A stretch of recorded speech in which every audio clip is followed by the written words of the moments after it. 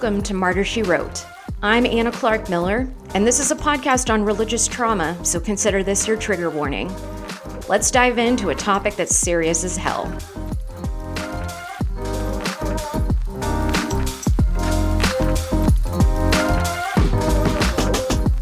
Hello, Martyr She Wrote listeners. I'm just going to start calling you martyrs, okay? So today's episode is pretty exciting. I know that I say this every week, but I'm especially excited about today's because the person I'm interviewing is actually somebody that I grew up with and who has experienced a very specific kind of religious trauma that few can relate to. And so I will let him introduce himself. Caleb Adams, welcome. Tell everybody why you're here. Well, I'm here because we know each other. We actually grew up, didn't know each other that well when we were overseas, but we're both children of missionaries. We were missionary kids over in Southeast Asia in a country called the Philippines. And that's how we grew up. And I think that, there's something that's kind of unique about the missionary kid experience because you kind of, wake up into it, your consciousness as a child, into the world, you wake up into it and you think, well, this is just normal. This is how families live. And this is what everyone's life is like. And then you realize that, in the country that you're in, you're not normal. You're not part of that country. I mean, certainly you'll have relationships and you'll have a connection to that country. But you're always going to be separate. And also when you go back to your home country, you're not necessarily part of that world either. And so you're kind of waking up into a bit of a void.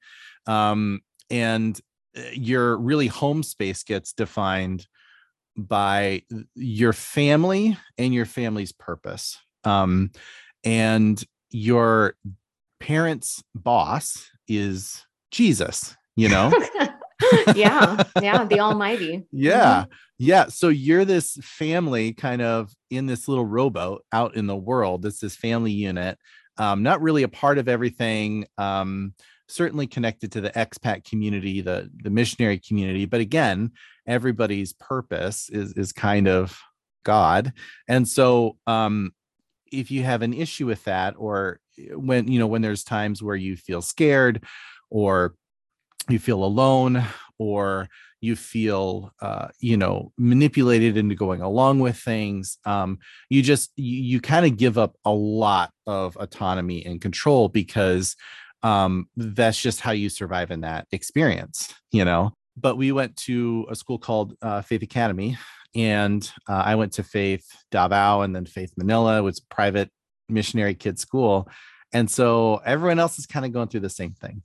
And the original question you asked me is, why am I here? Why am I on a podcast about religious trauma? I think that when you grow up in that environment, church is every moment of every day, and it permeates every thought and every part of your body and your mind, because it is your family's purpose. It's very different than growing up and going to church on Sunday and going to a secular school during the week where you might have friends who are non-believers, Oh my goodness. Yeah. So unraveling all of that, unraveling all of the sort of tentacles in your mind and, all the purity culture, how deep that goes, and sort of the guilt and shame within your own thought processes to really conform and adapt to whatever system you're in. I think that takes a lifetime to kind of unravel. Yeah, absolutely. Well, and just from my end, I wanted, like you said, we grew up in the same place and we went to the same school, to Faith Academy, but we weren't in the same class and we weren't very close. Right. But you kind of came on my radar this year because you've started your own podcast called Life Unwasted. And it's about the missionary kid experience, particularly missionary kids who went to Faith Academy.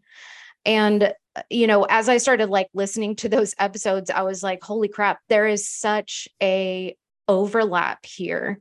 And even though Life Unwasted isn't necessarily about religious trauma, it's kind of unavoidable to talk about being a missionary kid and not talk about the traumatic experiences that we went through in the name of our parents' beliefs.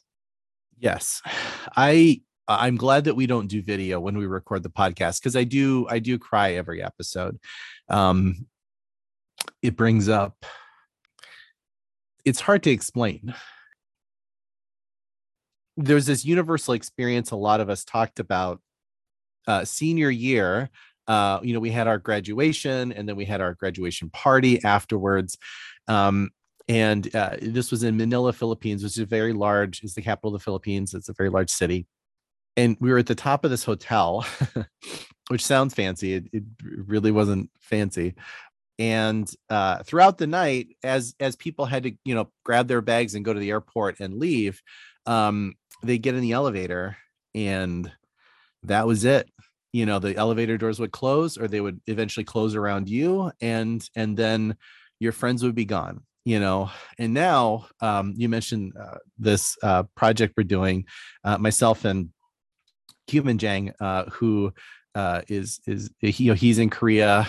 I'm in Michigan, and we're usually interviewing someone that's somewhere else in the world.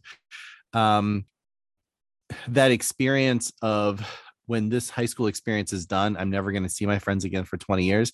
That went really deep, and none of us really reached out for a long time. Maybe to a couple of people, but it was really here 20 years later that we're all kind of reconnecting. And why is it that all of us came back and just walked away?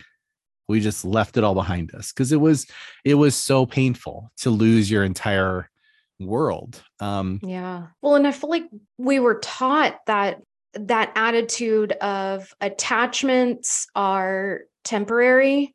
Yeah. Like connections with other people. It's like, make the most of it while you have it, because it's temporary and it's going to be gone. Yeah. And like, you better not expect anything permanent. You better not expect anything to be yours. Mm-hmm. You're right. When we all graduated and scattered, it was just like, yeah, I guess I'm on my own now. I'm totally alone in the world, because that's what I've been raised to expect.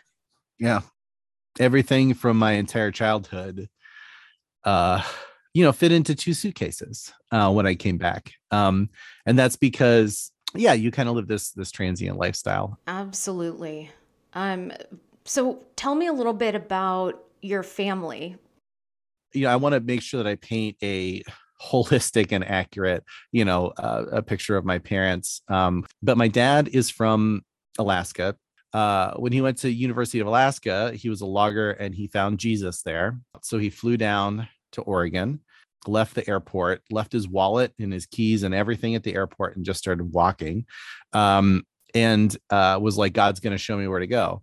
Or at least this is the story that he tells. And he ended up at a Jesus People commune for a number of years. He graduated college and then went to seminary, and met my mom, who had been a missionary in Kenya for a number of years.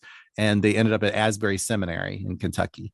And someone that came back from Kenya kind of like arranged their marriage, because he's like, Barb, you're too old. What? Yeah. Barb, you're too old. There's this guy in my class. You've got to meet each other. So they did prison ministries. Okay. So you're starting to see how like they're all in on this. Like, they're doing prison ministries.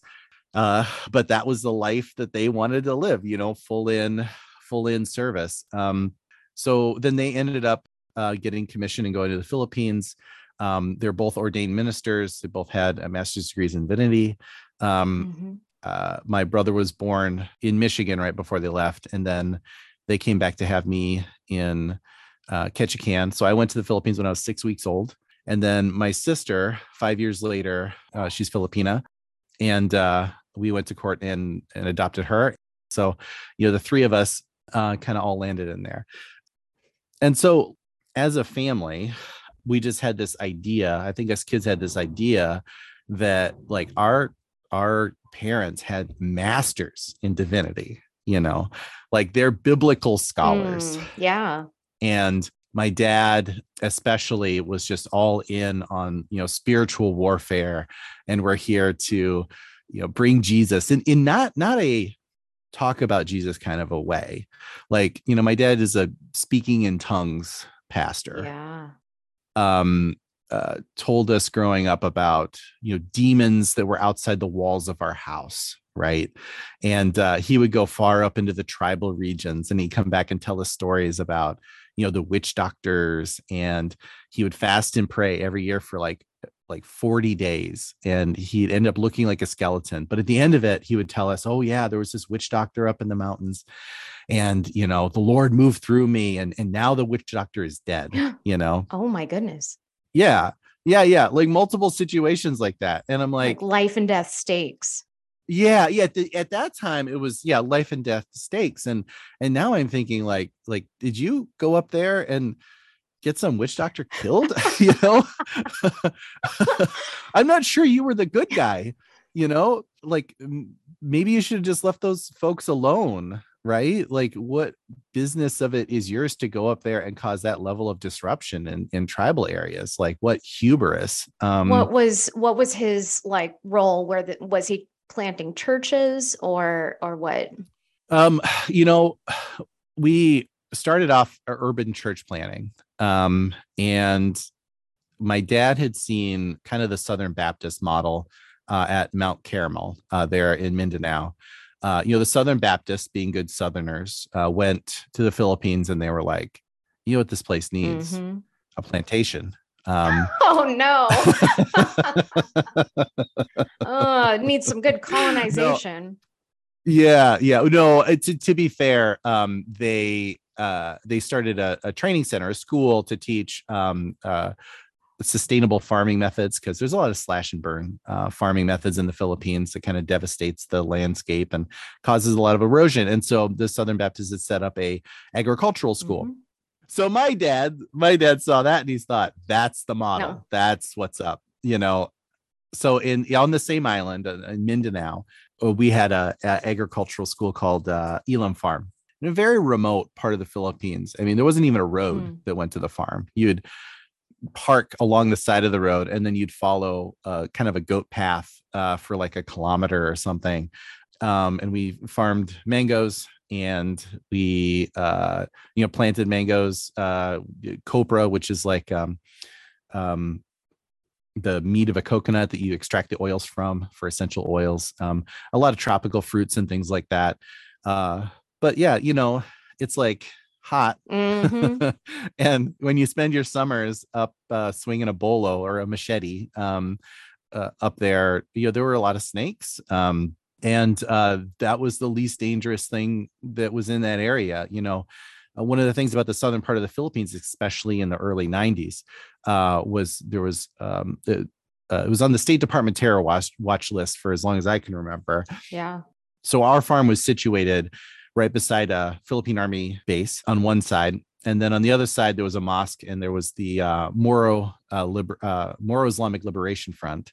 And then on the other side was the New People's Army, which is the communist rebels. So, there were times where we were like going out to the farm, and they're like, you can't come. There's helicopters strafing the hillsides with rockets. So don't come. Like, oh, okay. All right. What did you make of those like really scary, unsafe experiences? Was it just kind of, this is normal, or was it like, this is not normal, but we're doing this for God, and so like it's worth it?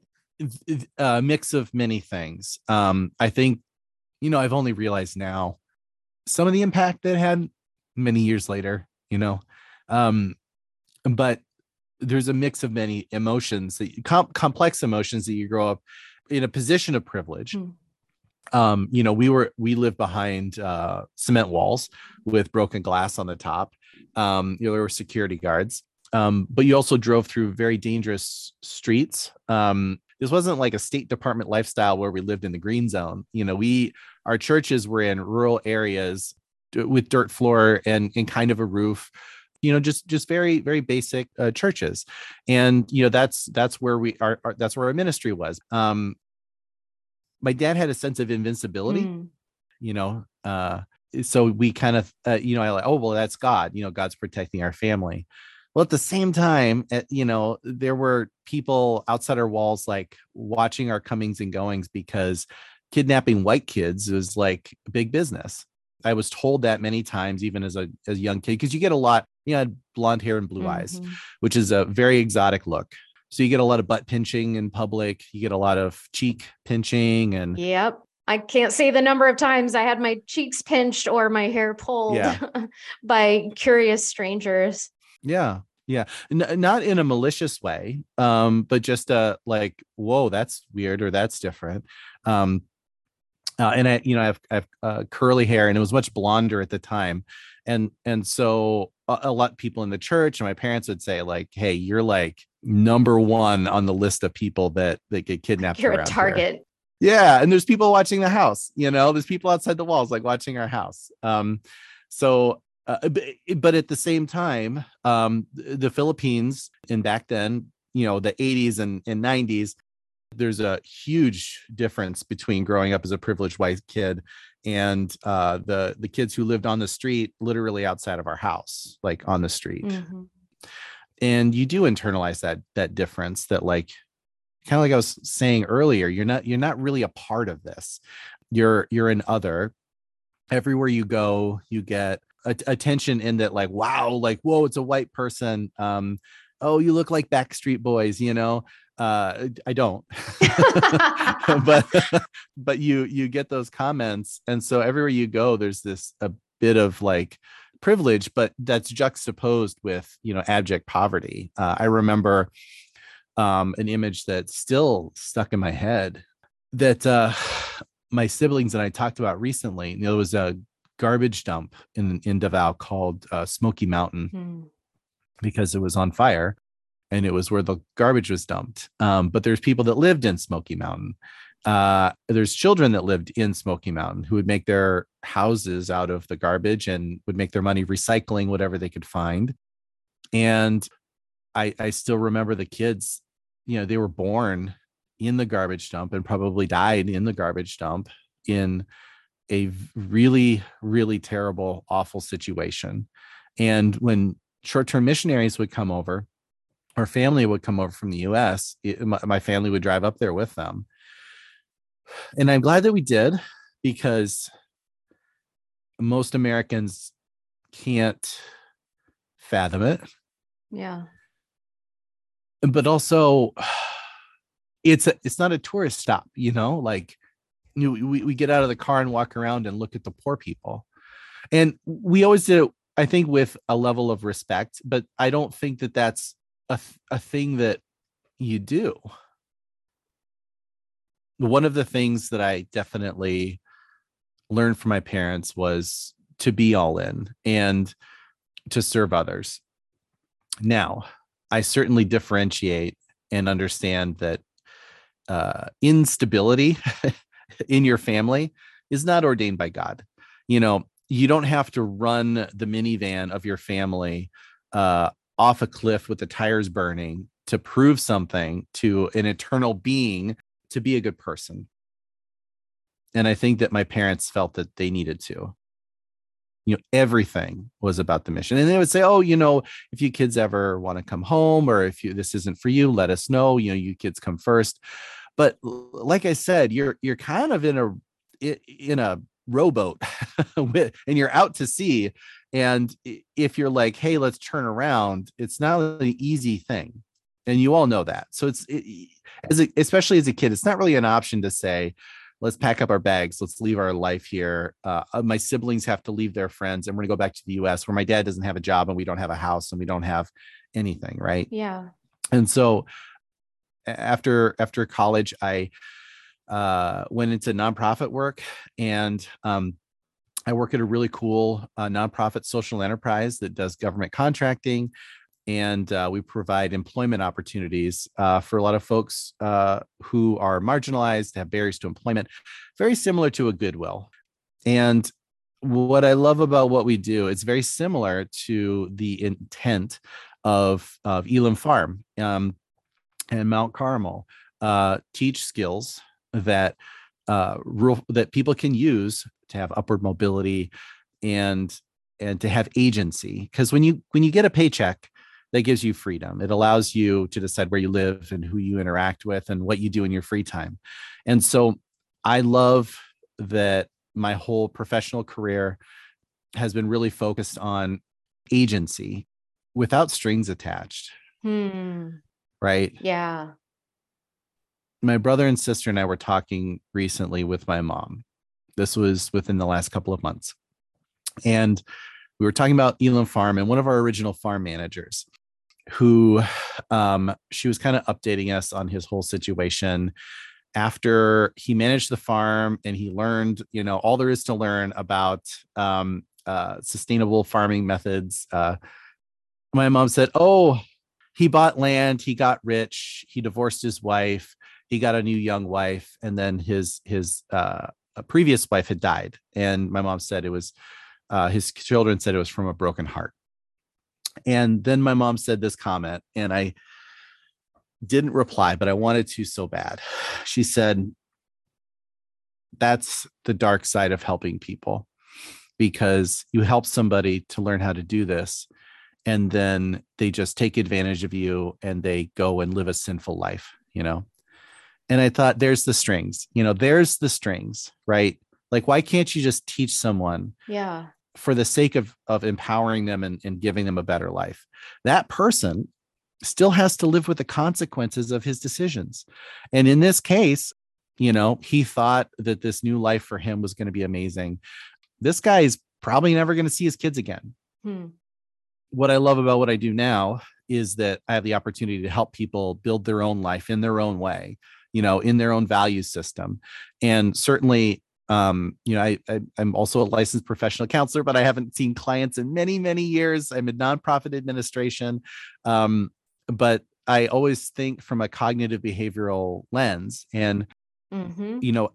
we want to create an employment experience, a program experience where people learn to get along with those around them and trust their coworkers and have a good relationship with their coworkers, trust their supervisor, to believe that their life is going to get better someday, that the world is a generally good place and that there's hope and opportunity. And then to believe, to have pride in themselves and their own work and their own agency to be able to chart their own path in life and to have that feeling of self-worth, right? Those are the things that I would want to instill in folks versus that's the dark side. Once you give people autonomy, then they have free choice and they have free will and they're not under your control anymore. And it's Right. like that's how I felt growing up, all of these kind of tentacles of control, ensuring that I was going to conform to a system that I didn't really, it's very hard to leave. It is. Well, and I like that perspective that you were just talking about of like empowering people to experience the rewards or the consequences of their choices and not needing to control what that looks like or where they head, and I'm not pushing my beliefs on them and then also assessing my value based on how much they accepted it. Yeah. How do you think those tentacles of control impacted you, maybe even after you left the mission field, like after you graduated? Well, I think I was raised by and around a lot of adults that didn't know how to solve relationship issues. I think that there's just kind of this Jesus wall of like when you're having a relationship problem or a marriage problem or whatever that is, you just pray about it, you Mm. know. When you're having depressing thoughts, well, you just pray about it instead of actually teaching critical thinking skills or teaching relationship skills. And so when you started asking questions about what's the difference between God and magic, the very forceful answer is faith.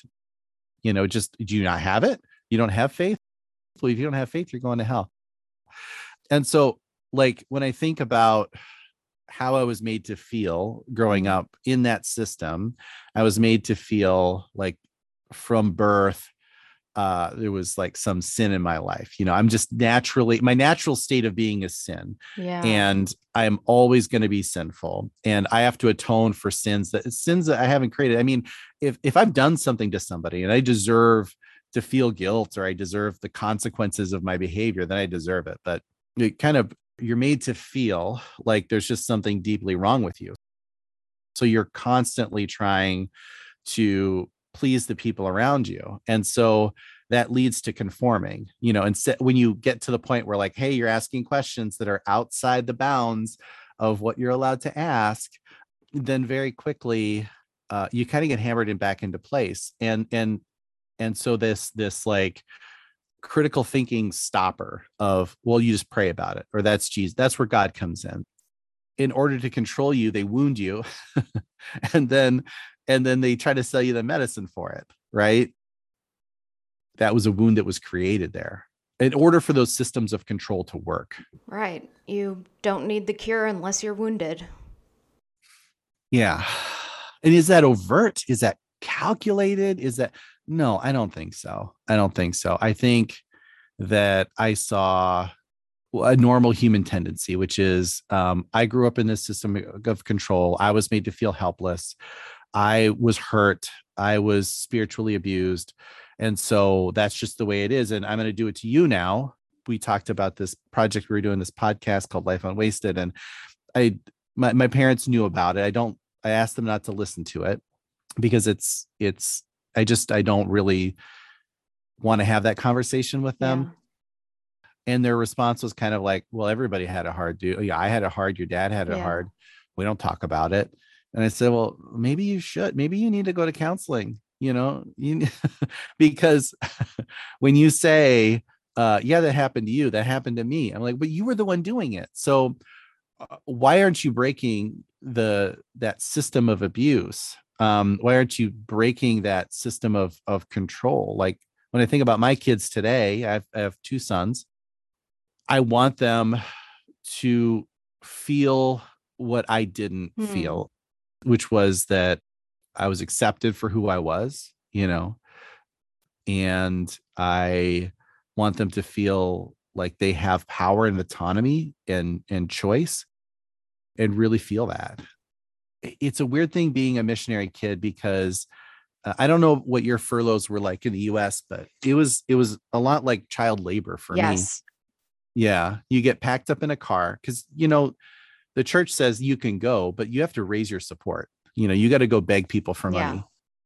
So our territory was, I think, between St. Louis and the Poconos, and so we would come back to the U.S. every 4 years, and then we'd get in the car. Sometimes we'd have a pop-up tent, and we would drive and hit every church camp in between St. Louis and the east side of Pennsylvania. And every couple of days, you're in a new place.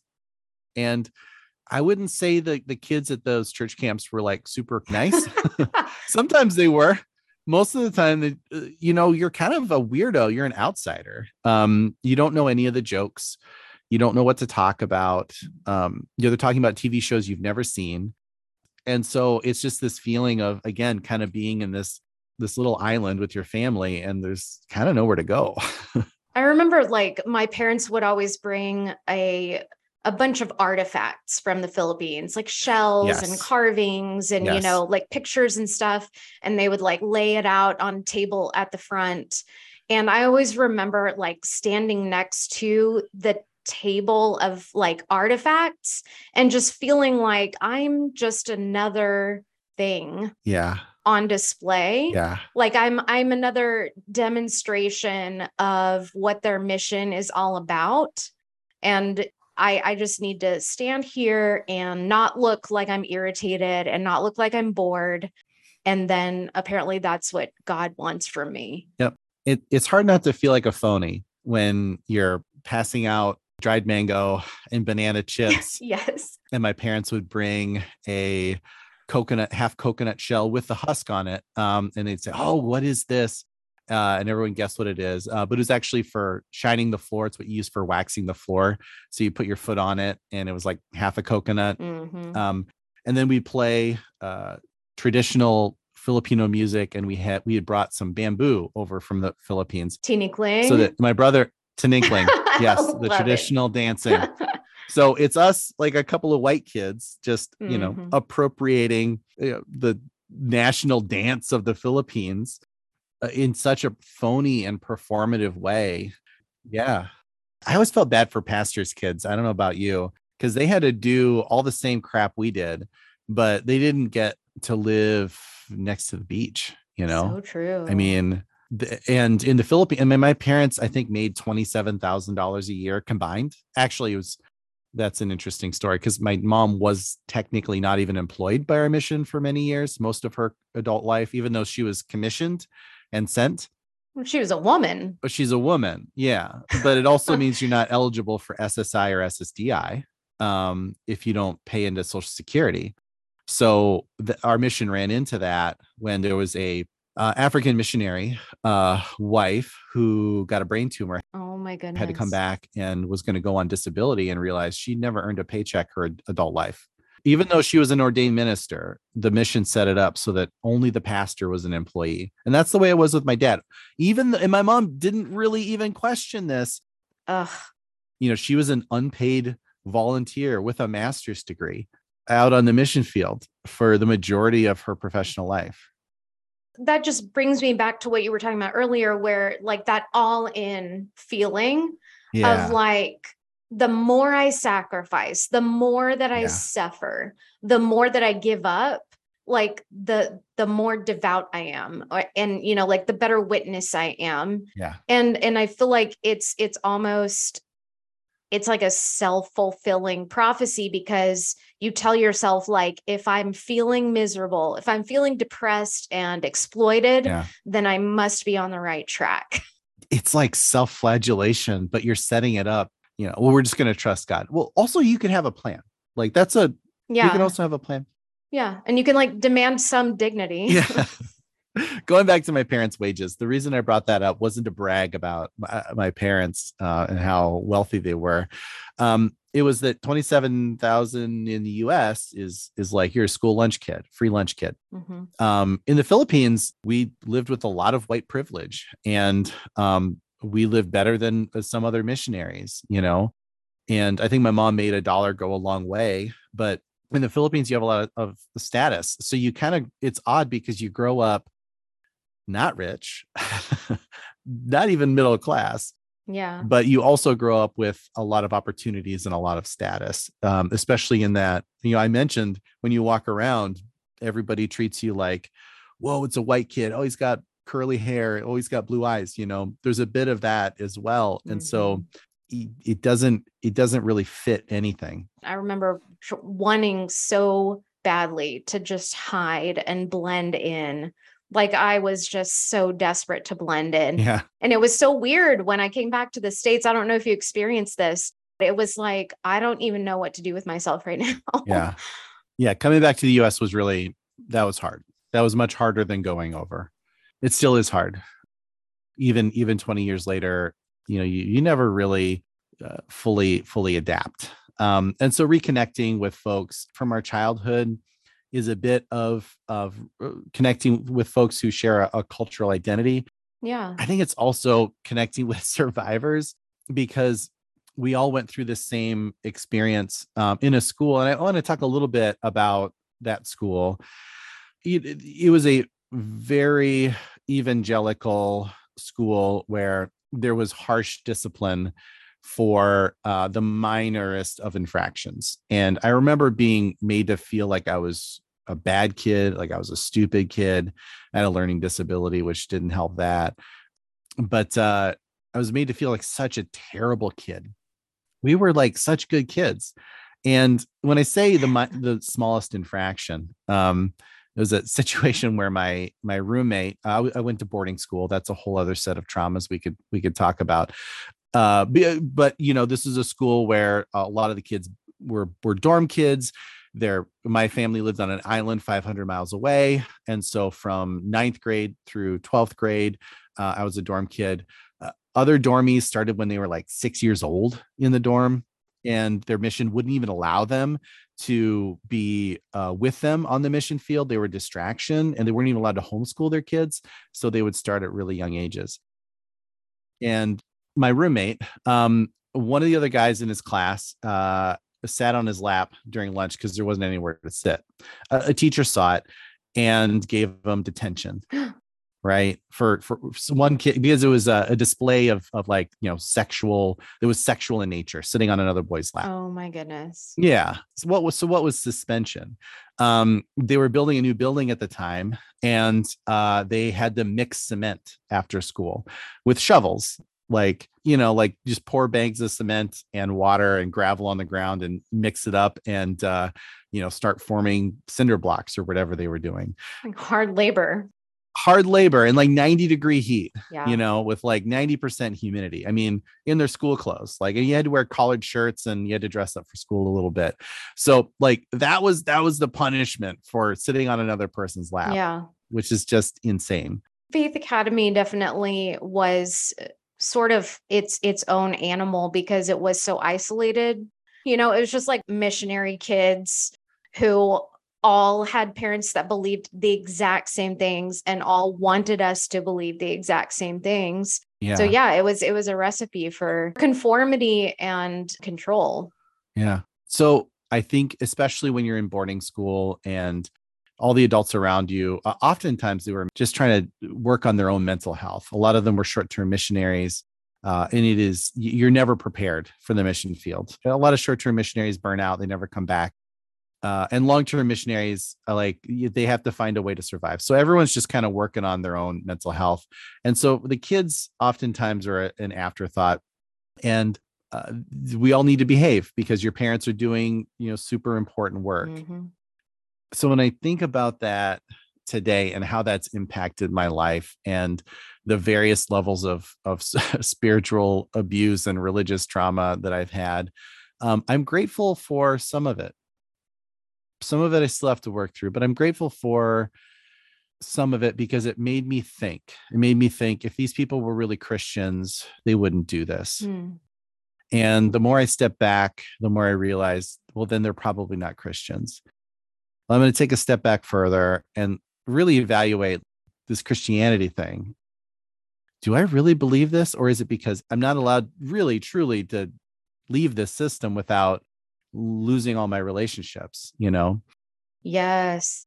And so it took a good decade, it was into my late 20s, early 30s before I really, really deconstructed fully and, started calling myself an agnostic, Mm-hmm. And just saying, I don't really know.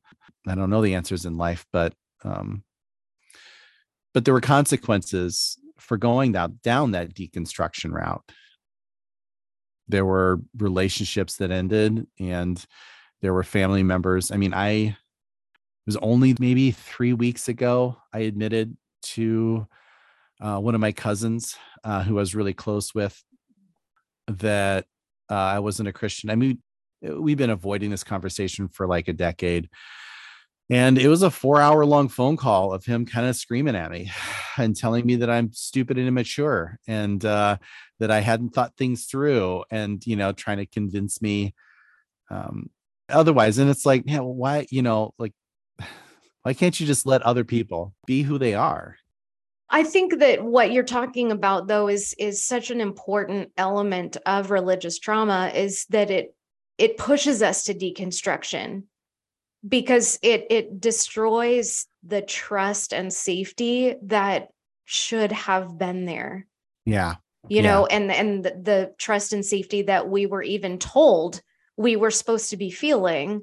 Yeah. But yet circumstances were completely unsafe. Yeah. That's why I'm so passionate about addressing religious trauma is because I know that religion is a beautiful thing for a lot of people, but I also know that when it gets toxic, it destroys people. Mm-hmm. Like it destroyed me. Like I only barely now feel like I'm a whole person again.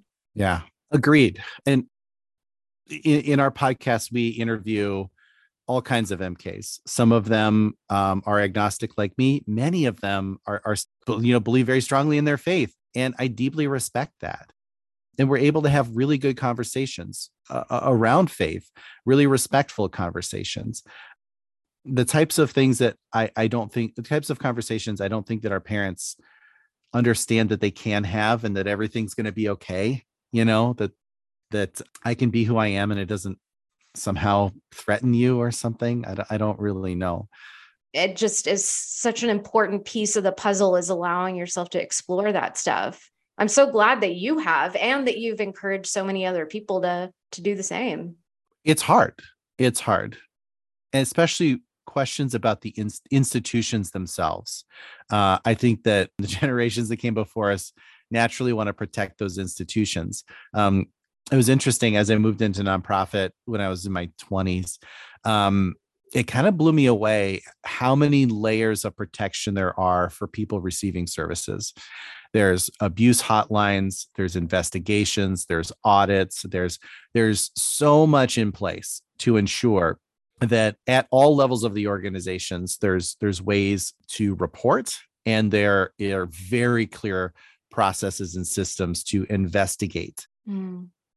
When I was in boarding school, and this is like a bunch of dudes in a dorm together, like 20 dudes in a dorm together in high school with very little supervision. There was a lot of physical abuse. There was a lot of emotional abuse.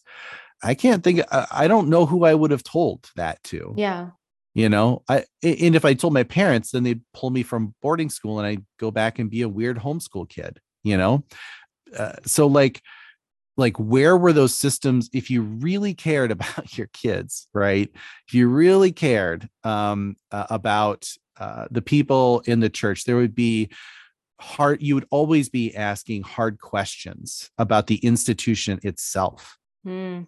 And when religious organizations want to investigate themselves, I mean, come on, that's so outlandish. I mean, organizations don't investigate themselves well. I look at the military, like when they conduct their own investigations, it's always in the interest of the organization itself. Mm.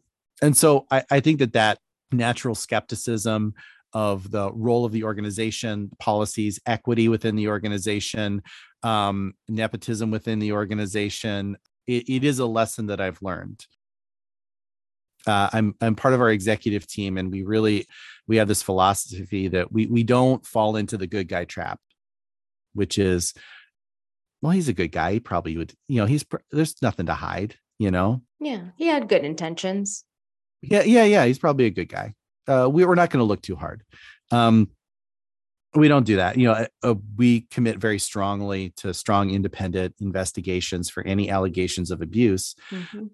And that builds trust within the system, and that builds empowerment. And I think that I'm overly intentional about that in my role now, because it's not something that I felt. I felt like the system was so much more powerful than me. Yeah. How can you question that? How can you make an outcry of abuse or mistreatment to people who are dedicating their lives to God? It's almost like it's a trump card that none of us ever could come close to contesting. Yeah. If we really are humble servants, then that means constant self-examination of how we're treating ourselves and how we're treating others. At the end of the day, you have to get really invested in making sure that at every level of the organization, there's training and there's accountability and there's resources and just be I'm sorry, can I swear on this podcast? Yeah. Okay. Just be a fucking grown up about how you approach your job, like you certainly have a belief that the world is going to be a better place, but fucking plan, this just jumping into things. And I think, my father in particular, had some narcissistic tendencies there, some grandiose thinking, and kind of jumped our family into a lot of like really sketchy situations, really dangerous financial situations. And we just kind of said, well, dad's so convinced that God is talking to him. Dad is so all in on this. It must be true. It must be my feelings of like, why the heck are you doing this? Must be misplaced. I must be sinful because I don't trust my dad. I don't trust God. I need to pray about it. Right. My anxiety is definitely a sign of sin, not of like survival. Right. Absolutely. And I don't want you to get the picture that everything about being a missionary kid was absolutely terrible. There's really awesome thing. I mentioned we grew up near an ocean, near the beach, and The mangoes, mangoes are the best. Absolutely. you just can't get them here. No, They're not the same. they're not. They're absolutely not. And there's definitely things like that I miss, but I don't know. It's so complicated when religious trauma is mixed in with your upbringing. It is hard to pull it apart. And I think that's why your podcast has been so meaningful for me to listen to, is just hearing that same experience echoed over and over by every guest. It challenges the narrative that I've been telling myself my whole life, which is that I'm alone. Yeah. Yeah. That's often how I feel. It is very affirming to hear other people talk about the overly critical voice in their head. There is this abuser that's in my head that was created there. Your voice is really that self monologue is really created by the people around you when you grow up. And my inner monologue, and I always thought I felt very bad, very guilty about this terrible inner monologue that like, you're never good enough. It doesn't matter how hard you work and how much you've achieved.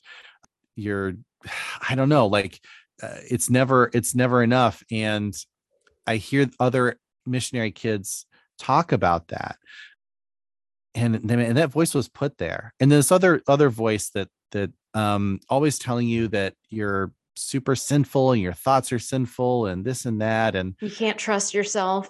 just trying to influence your behavior. Yeah, you can't trust yourself, and you can be made to believe a lot of things when you're grown up being taught magical thinking. I believed there were demons flying around our house at night. you know Yeah. Once you start believing in magic, then anything can be real.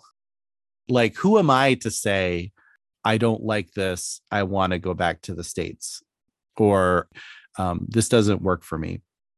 Because, like, again, your parents' boss is Jesus, and Yeah.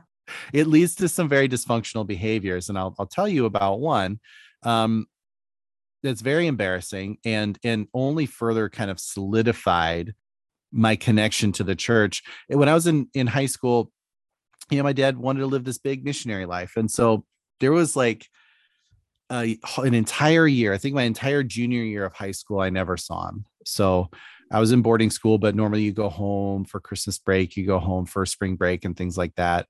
And my dad was traveling, or he's in Cambodia, or he was up in the mountains. And so there was I think about 14 months or so that I never saw my dad. No email, no phone call. And somehow my senior year, I started writing my dad about like spiritual warfare stuff, about like I'm having these dreams, and then all of a sudden he starts emailing me. Hmm. All of a sudden he starts paying attention to me. You said the magic words. Yeah.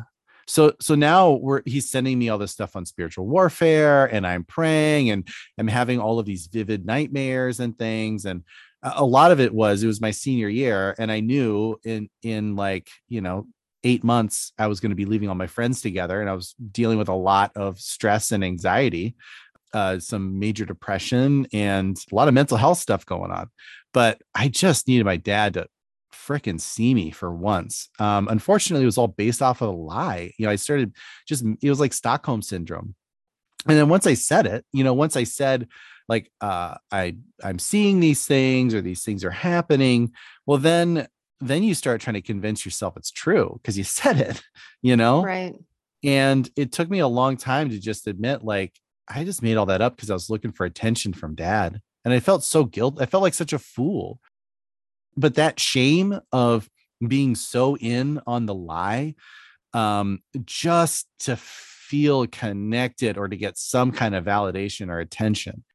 When it was all said and done, I had so much anger for my dad, and I still do. Wow. Thank you for sharing that story. That's devastating. And honestly, I deeply resonate with that anger too. I've been there. I think that story is something that so many people can relate to who have been in religious abuse. That idea of pretending in Yeah. order to feel accepted and to feel validated, Yeah. and then just being so ashamed of it afterwards. Like, Yeah. It sucks. It sucks. it does. But I'm my own person now. And so, at this phase of my life, working through that anger, and like I said, it's still there. It, I still have to learn how to move on from that. And as a result of that, I don't really have a relationship with my dad. And I don't know that that's ever fully possible. But who knows? Life's a crazy thing. I'm never going to develop a relationship on those terms again. Yeah. And I'm not playing pretend anymore. We're grown-ups, and we can at least be honest with each other that all of that was just baloney. Yeah. And you get to call it what it was. It was trauma. Yeah. Man, what a powerful story. Listen, at the very high risk of giving our listeners whiplash, we do need to wrap up. Yeah. So, with all of my guests, I'm trying to, end on kind of a lighter note. So, do you have any stories of like church culture or like anything that happened on the mission field that was just funny or ironic that maybe people would find interesting? Growing up in the Philippines was a little nuts. There were some crazy things that were just part of your life. When we were kids, one of the guys who was working for us caught a monkey, and he had put out a Coke bottle and he put a centavo in it, like a penny. Mm-hmm. And baby monkey came down, grabbed that centavo, couldn't pull his fist out of that Coke bottle. And that's how you catch a monkey. Oh my gosh. Yeah. I mean, it makes sense. So we had this monkey. What was his name? His name is 2J. I think I wanted to call him Jerry, and my brother wanted to call him another Josh name. So my dad was like, well, there's 2Js, so we'll call him 2J. And he was the worst pet that ever existed. I mean, monkeys are just terrible. But he was on our, we had a piece of bamboo between two trees in our yard, and he was kind of chained, and he had a ring, and he'd go back and forth on the bamboo, and we'd run underneath him, and he would jump down and jump on our head and like bite us, and we like bleed all over the place. I've heard that monkeys are just the worst pets. It's just the worst. So then he like got an infection in his tail, and so like we had to amputate his tail. Oh. And then we had to like tie up his arms so he wouldn't pick at it. And so then we just had a monkey running around our yard. Like a monkey in what's that thing called? A straight jacket. Straight jacket. Yes. Yeah. A monkey in a straight jacket. So he'd run up to a tree and he'd just jump at it, but he would always be catching these lizards, these little tiki lizards, and he'd shove them in his mouth, but he'd never eat them. He'd just like keep them in there, and they'd writhe around in his cheeks. One time we turned on our popcorn maker. It was one of those air pops, and there was a lizard in it, and that lizard got like all burned and stuff, and like it was still alive. So we like gave it to 2J, and he put it in his mouth, and it's just like, you're supposed to kill it, and he just like let it writhe around in his mouth. Sorry for all you non-missionary kids out there. Anna is laughing. That's the appropriate response. I'm sure all of you are cringing, like, why are you so cavalierly telling this story? Yeah. And I'm like, no one can tell a horrifying story and laugh about it like an MK. Yeah. Yes. Yeah. So like at the same time in the Philippines, there was like, there were like, helicopter gunships going over. Sometimes you hear mortars in the distance. You lose power because the communists were attacking. In the big scheme of things, like this was a funny This thing. was comic relief. You were getting to the traumatic part. So anyway, 2J, he wasn't a great pet. So I had told that story on the podcast and my brother heard it and he texted my mom. And this was like a month ago. And he said, Mom, whatever happened to 2J? Because what I had said on the podcast was my parents had sold him to somebody in the church who owned a furniture store. And there were a lot of guard monkeys that guard, furniture stores. Right. And I don't know if you remember all the guard monkeys that guard furniture stores. I do not remember that. Yeah, neither do I. Guard monkeys? No, neither do I. And so it dawned on me a month ago, I don't think that's what happened. And so my mom texts back and she said, I'll never tell you what happened to your monkey. Eaten. And, for 30 years, I had thought this monkey was guarding a furniture store and had lived out his life, guarding the ottoman. And my brother said, did you like put him down or whatever?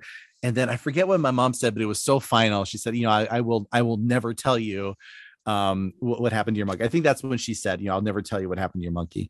And I thought about it all day. And I texted my mom back and I said, Mom, I know what happened to 2J. Dad put him in a rice sack and beat his head in with a hammer.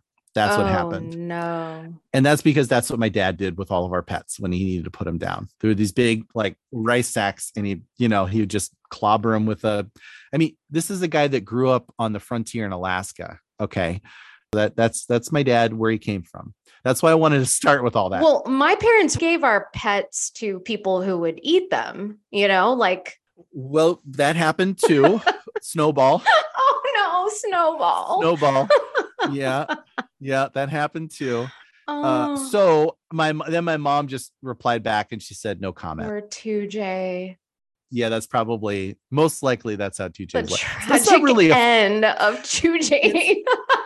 I don't know. It's not really a funny story, but it is funny to me because the end of it, the most traumatic part of it, and I've told this story a million times, and it took my brother asking that one question. Wait a minute. I've never seen a guard monkey in the Philippines. Oh, you've been gaslighting me for 30 years. And I think that is a bit of what this process is, this deconstruction process and this reevaluation of our childhood, because sometimes it takes another person to say like, well, that's weird, or that doesn't make sense. Like poke a hole in that theory. Yeah. Like, wait, what? And then your entire childhood is like reevaluated, Yeah. Wow. That was like full circle. Nice. This has been such a great conversation. Caleb, thank you for being vulnerable enough to talk about this stuff. I think a lot of MKs will listen to this and feel very heard. Absolutely. I want to thank you. Actually talking about these things out loud is not something I've ever done in this kind of a format. And that was really hard. I want to thank you for creating a super safe space. I want to thank you for all the academic research and actual research that you've done about this. And you've sent me so many materials that have been so useful. And your podcast, I got to listen to some kind of pre-releases and some other things that you're working on. I've listened to them all twice now, and it's actually giving me words and a framework to be able to continue to process these things. So thank you. Good. I'm so glad. All right. We'll talk soon. Bye. Bye.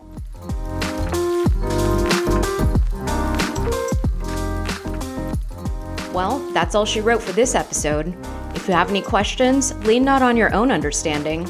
Email me at anna@empathyparadigm.com. Bye.